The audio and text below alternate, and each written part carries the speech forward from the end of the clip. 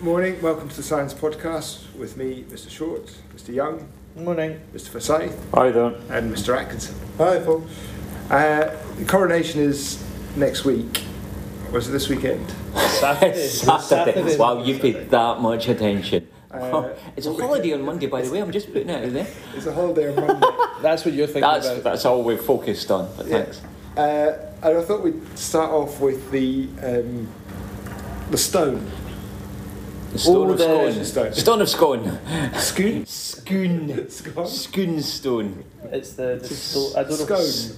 The stone of Scoon. Spelled like scone, but Scone. it's pronounced scoon. That's a good way to start. We've had a minute talking about the pronunciation of scone. So this is something. Currents. This is a magic rock. Magic rock.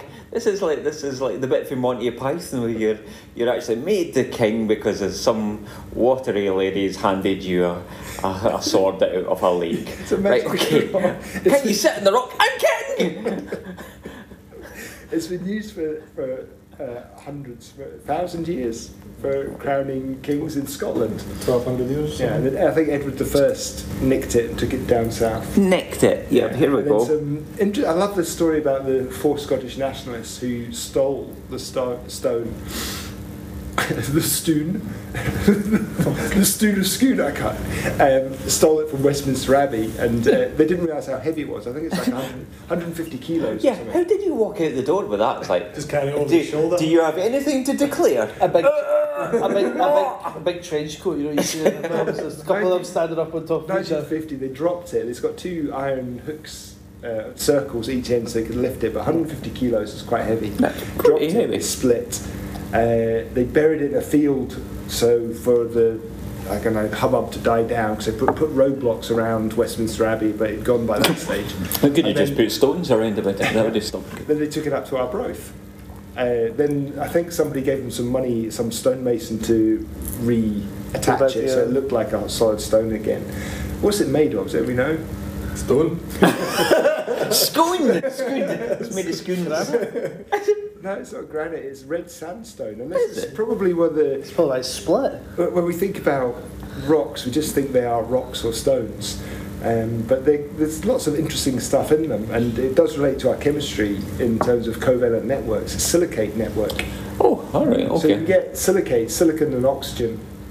You've got this covalent network structure, but more of a composite, because it's got minerals in there as well, which makes it one of the strongest materials for building things. Also, we need to use stones for extracting all of our metals, raw materials from quarries and stuff. Now, the science bit of it, in terms of this, they've managed to 3D image it. So modern day technique where you can image it 3D, and they can see more detail on the stone, and the archaeological evidence comes through from looking at the markings on the stone. Oh, okay, so then actually seeing the stuff that is potentially eroded through, they can see the original markings. Roman numerals on it and stuff. And Those Romans are fantastic. You can write things inside so rock. it's not Scottish, it's Roman. But it is from Scoon. The rock is from there. I think it was like Jacob. It's called Jacob's Pillow, I think, because they thought Jacob had some dreams whilst lying on it. But it is from Scoon. Do you ever wonder what it would be like to go back in time and experience people that make up these stories? Because they must have been a right. I've got an idea. I mean, the nights at the pub were like, they'll never. if we get this stone, I had a dream about it, and it was, if you sit in it, that makes you the king. It's like, well, I sat in it earlier on, so I'm the king. I think they've used X-ray fluorescence as well, which I don't know much about, but they're bombarded with X-rays.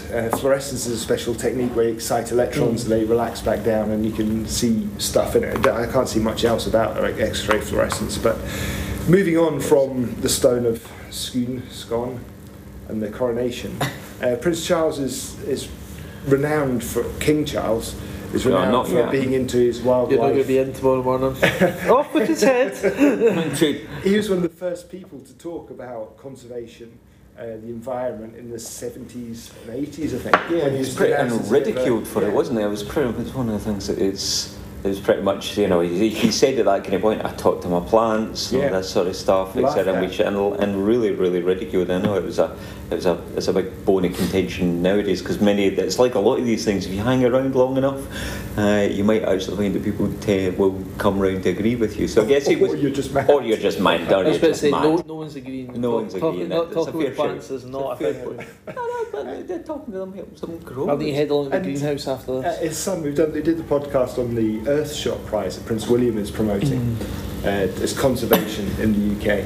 There's lots of stuff on conservation just now, but today Hans gone on from the coronation perhaps we're looking at extinction and biodiversity today. And World Wildlife Day was the 3rd of March. We have Earth Day, World Wildlife Day. We have No Mow May, so you're not meant to mow your grass in May, so the grass grows longer. There's grubs for hedgehogs. Bumblebees can get food from dandelions. You don't spray weed killer because it will basically kill the weeds. Is this just so you don't need to mow the lawn? So you don't need to mow the lawn. It's a brilliant excuse. And it came from Mr. Young was talking about. He was reading an article on extinction of the lions in Chad. Because you never saw any lions in Chad. They'd all gone for 20 years or something. The first one was spotted talking recently. about 2004 was the last time there was big cats spotted in Chad's national park, and they believed that they were extinct. Now, what I think they believed is that they'd actually moved out of the country and moved to a neighbouring national park, but they had never then came back. It must have been due to a food source, lack of food that's source. That's the thing, isn't it? The extinction, when you talk about an animal being extinct, it's when it's no longer present and it's in an expected environment, an expected habitat. Yes. So it's not necessarily, we always think like, you know, the dodo. The dodo in Madagascar was killed off because Dutch sailors brought pigs. Pigs then, I think the pigs were eating the eggs of the dodo, which then completely eradicated the population of the dodo. There's no dodos left.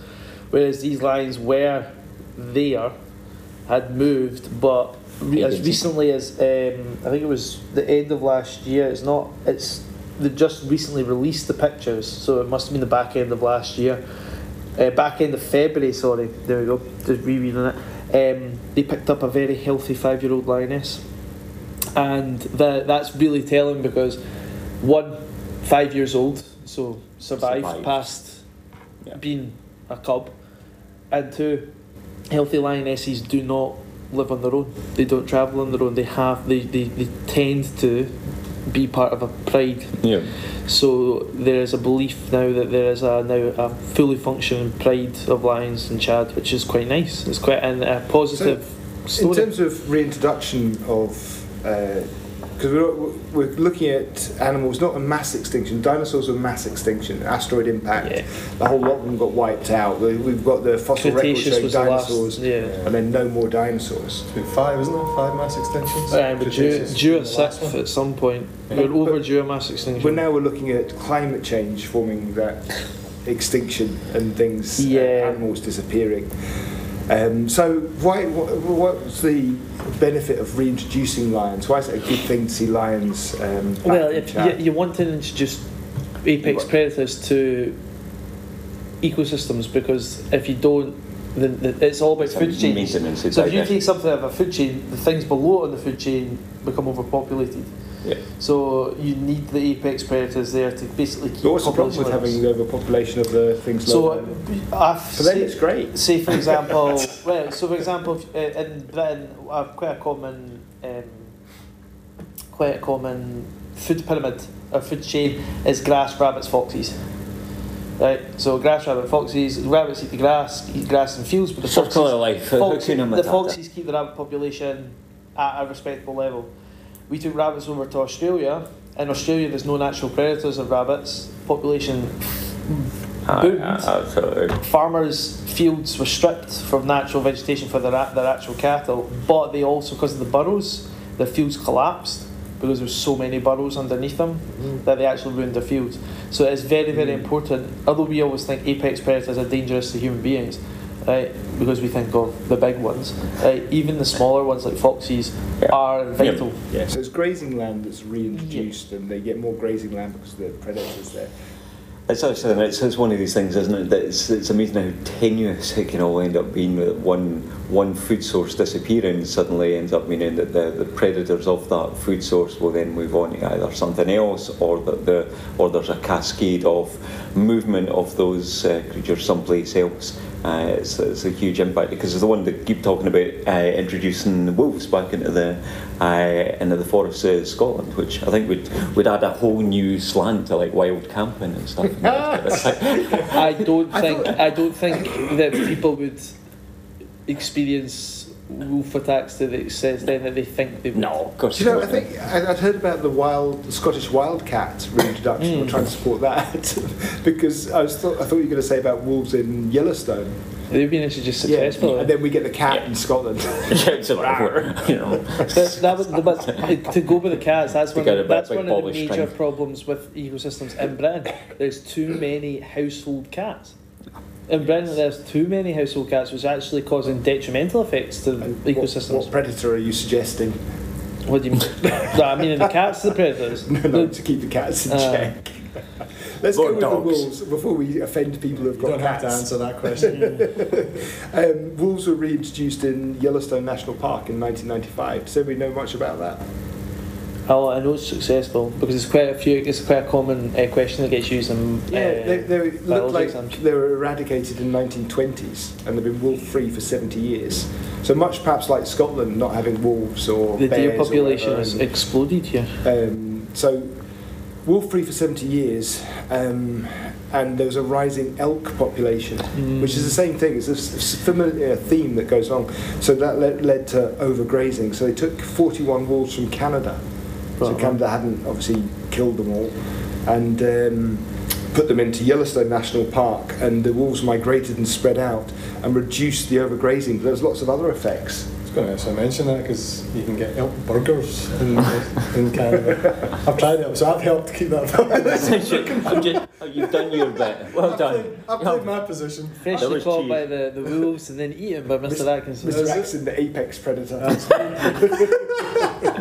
So easily done as well, barely had any effort. So, with the overgrazing reduced, I mean, I think Wikipedia you can find quite a bit of this information. It's an interesting story because you wouldn't think there's so many benefits for wolf reintroduction. Woody plants rebounded, so instead of being like eaten by the elk, that meant the beaver population increased because they had more wood to eat, I guess. Using their dams. The stream levels became at more regular levels instead of flash floods and disappearing. Okay. The beavers helped keep the streams okay, so yeah, right. So I was trying to figure how there's the wolves further were introducing more cooler, water. more shaded areas on the rivers because the beavers were there, because the woodland increased. Then there's more areas for trout, so trout came back. Moose increased. Mooses? Because competition The mices. competition would decrease with the elk. Mink increased. We had the birds coming back, so the fish were coming back, so we had more herons, more waterfowl, more wading birds. That's just increasing. There's loads of different things. The benefits of introducing a wolf, the knock-on effects was massive. You think it's just one thing, but that impact has something else, and another impact, and it can really increase the biodiversity of whatever area. Quite a beautiful story of how things have increased. I think that same model has been copied, and you can see a load of countries that are copying that model of reintroducing wolves. Arizona, New Mexico, Colorado, all are reintroducing wolves to increase biodiversity by adding an apex predator, which is quite, you wouldn't think. Yeah. With hindsight, it seems it's funny. Again, it's the food web. It's the interlinking of all these things. I guess it's one of the things we kind of saw to an extent during the pandemic in terms of some of the biodiversity return that we had when we didn't have as many people out and around. We had. Do we end up was it like? Reduced litter. Whales and dolphins, etc. And was there no Venice? Was it dolphins within Venice, within the waterways of Venice? The water was cleaner as well, in terms of just because of the we can impact. Stay on marine animals because whales were reducing in numbers because of whaling, and we can't really find any reason for whaling anymore because they used to kill whales to get the oil out for fuel. They used to be used in oil lamps, Yeah, it was amongst also other things, hugely used within a lot of Chinese medicine. But now you can't have whale meat because it could be toxic to humans because the amount of pollution in the planet. So the only reason the main reason why they think, oh right, we shouldn't kill these animals is because it might negatively affect us. Surely not. It was the countries that were, I'm pretty sure, were the biggest kind of whalers was of Scandinavian countries for minke whales, and then it was the Japanese doing a lot of overfishing. And the problem with the overfishing is it's just the byproduct. You just fish everything, so they were just killing life, right and center. I mean, I think every country who has a coastline and a fishing fleet is guilty of in some way overfishing. Yeah, you go to the Outer Hebrides, there's a whalebone arch of a blue whale, but it wasn't from whaling. I think it was washed up on the shore. North of Stornoway, there's a whaling arch with the harpoon that was fired into the. Oh no, it must have been killed then. The harpoons. Either that, or somebody went up onto the beach and went, "Oh look what I got! Yeah, look how cool I am." And down in Berwick, they've got a whalebone arch. That's right, on the top. It's on the top of the. Berwick Law, I think. Aye, on top of the wall. Been there. Right. I follow them. Right. But whaling. Which countries are still whaling? Japan. Japan's whaling, yeah. I know that. I did know that the Faroe Islands were still doing it to an extent, but I don't know if they still are. Iceland is, and they're stopping next year, 2024. They're aiming to stop. Norway kills the most whales, which is surprising. I thought. Canada as well. Really? Yeah, they were. Okay. So Nova Scotia area. And with the overfishing, they catch a load of dolphins as well and porpoises. So 300,000 dolphins and porpoises caught by mistake from whaling, which I find massive. Yeah. So in terms of uplifting stories, we've got things that are being extinct. We've got bumblebees on the decline. We're looking for increasing our biodiversity. China destroyed all their bumblebee population, did they not? With mass pesticide, was it? Mass They had to pollinate by hand. Let's look at de-extinction stories, because that could be quite resurrection biology. Resurrection, which will make a little popular culture reference to Jurassic Park. Unfortunately, Jurassic Park can't happen though. Come on! No, DNA's half-life is that you can't get DNA. They believe. This is not for certain. This might be completely wrong, but I'm pretty sure we could potentially do woolly mammoth. Yeah, the one. What's that? It's to do with the amount of DNA that the time it takes for DNA to degrade. We'll get a copyright strike. It takes. DNA has like a half-life, kind of similar, I'm assuming, to radioactive material. Yeah. And the DNA from dinosaurs at this point in time would be too degraded to physically be. But that's assuming there's a bit of water or solution with.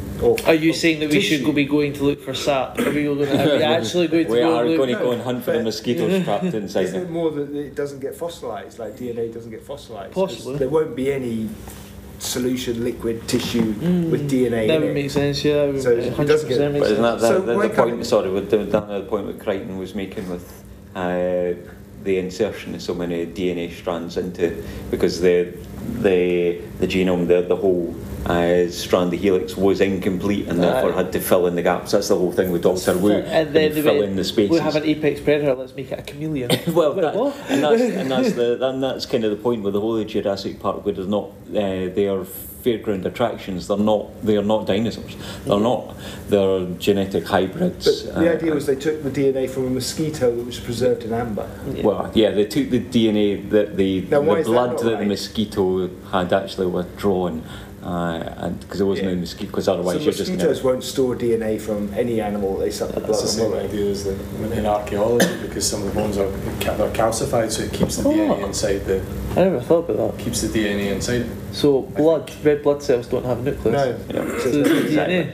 I never thought that was. I'm going to watch Jurassic Park with a completely new mind now. No, that's wrong. Well, it depends though. If you very tenuous, like you might be able to get some DNA from white blood cells, but I don't think it would be that much. Even if it was structurally, would have been broken down because surely mosquitoes are the venom they're putting in and actually withdrawing it. It's a digestion that breaking themselves down. So let's have a look at a few of the techniques, because we do have, I think. Modern technique is CRISPR. CRISPR is the new.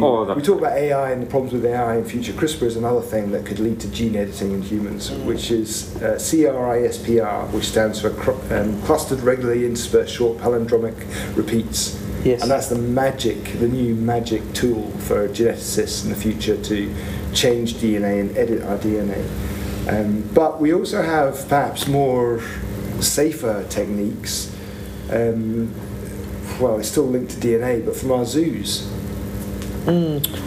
Zoos are basically conservation areas now, rather than they are spectacles where we go into a There's zoo. still attractions, but they are doing a lot of conservation work. The conservation work, I think, from zoos, and again, speak from ignorance as we all do on the podcast. We just start the discussion until we find out more. But San Diego Zoo has the largest branch of living animal cells. So should we be at the stage where we can reintroduce extinct animals? So kind of like the bank of seeds that we have a bank of animal in cells. Norway, Norway under the ground in the tundra, the cold bits. The cold bits. They've I like got that. lots of seeds. What biome is it? It's the cold bit. But again, that's a fundamental problem with that. It's not even about the genetic pool that you're actually dealing with. It's the behaviour that's underpinning that.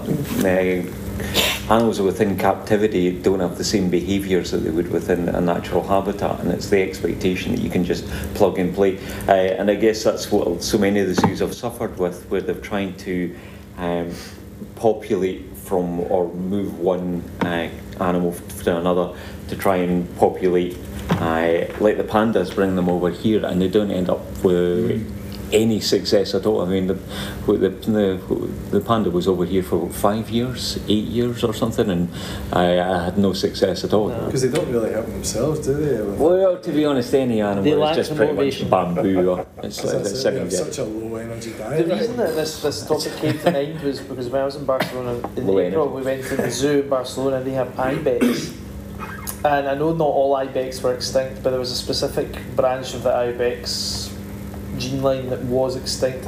It's Pyrenean? Not Pyrenean, Pyrenean. Yep, Pyrenean. And they're trying, well, I don't know if they've successfully done it yet or not, but they're trying to, that's candidate for de-extinction. They're going to use other ibex DNA to try and bring this back into the fold. But loads mean that. January 2000, the last Pyrenean ibex died, making the species extinct. But they've got subspecies. So you have the Western Spanish, or the Garidos ibex in southeastern It's Spanish. nice to look at that and think about evolution in some ways. The number of like say subspecies or variations on it.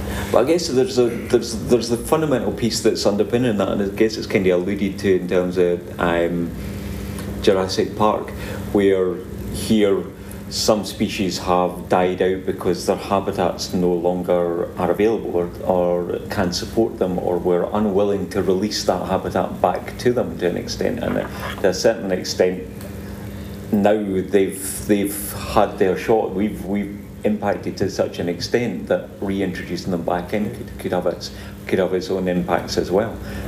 Sometimes you need to reap what you sow to a certain extent. I feel that in a lot of cases, man tends to think that we can fix this. Oh, I broke it, so I'll sort it. We've got a quarter of all species threatened with extinction. Yeah. Conservation, loss of habitat, and hunting is probably the main reasons.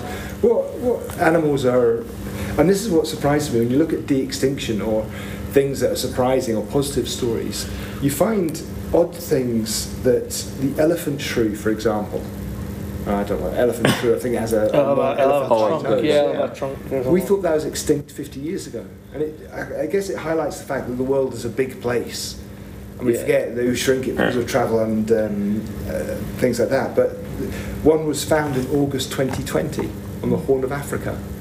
Yeah, tiny little nose there. And you just think, nobody's spotted one, but you've got to have people out looking to spot these things, like bird watchers.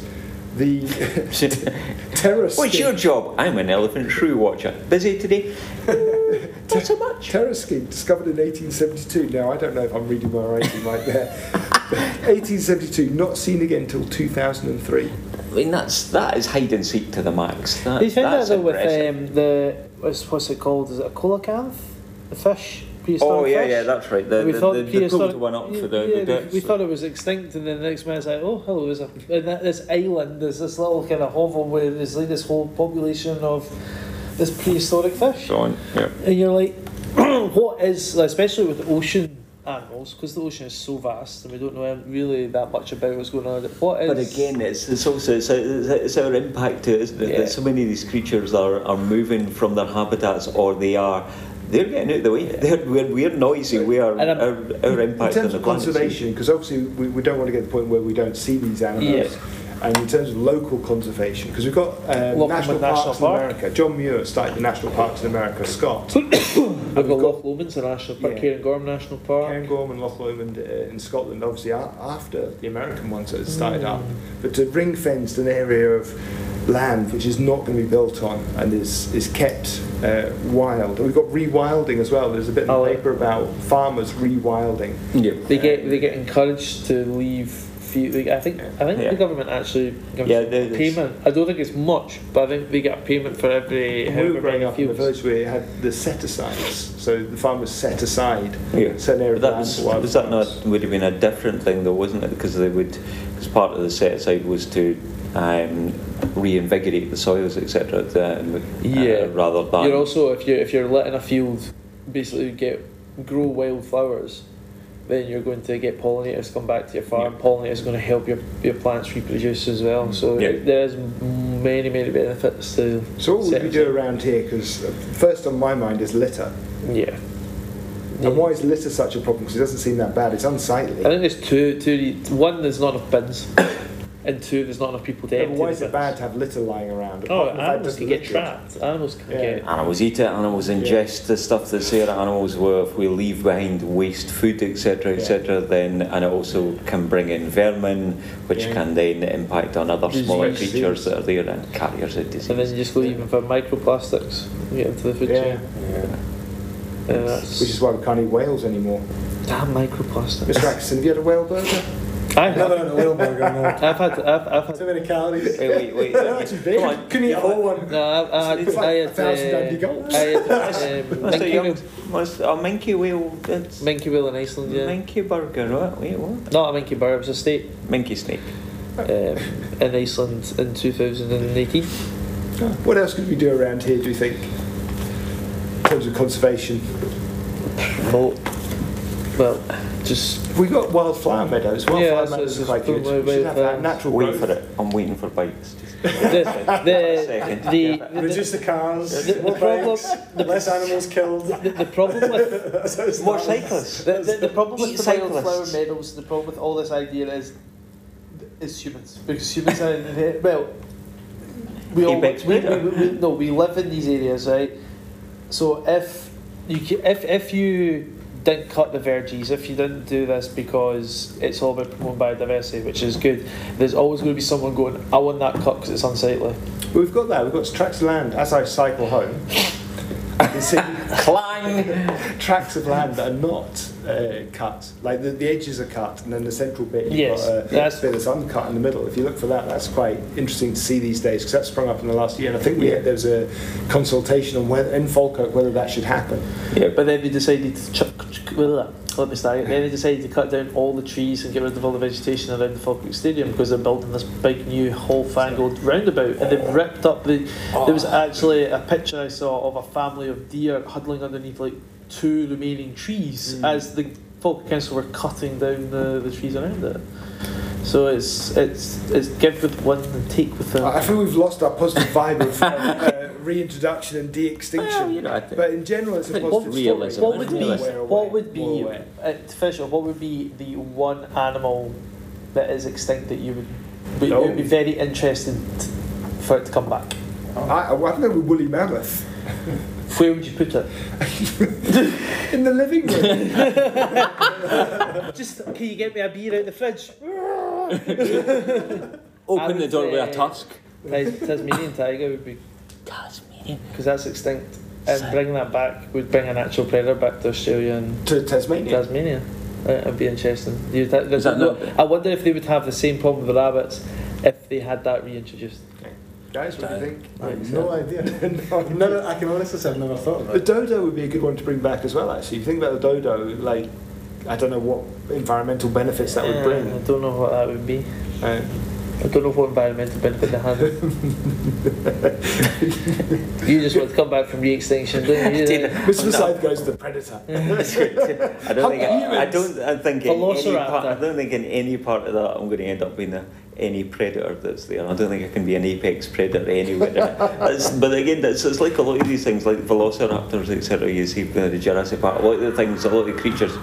A lot of the creatures we think of, or they're thinking of a particular shape and size or anything else.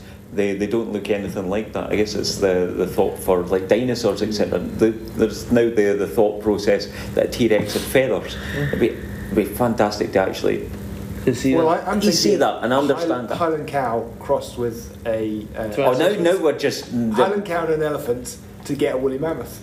Yeah, don't do that experiment. That doesn't work. Just a coat. It's like a fur coat on an elephant. Yeah, you're more likely to get a fake fur coat, put it on an elephant, and say you have woolly mammoth. Don't do personal experiments. I think we're going to stop there. We've got enjoy the coronation, think environment things. Enjoy your bank holiday, folks, and sit on the stone of scones. Have some scones. If I sit on it, I'll break again.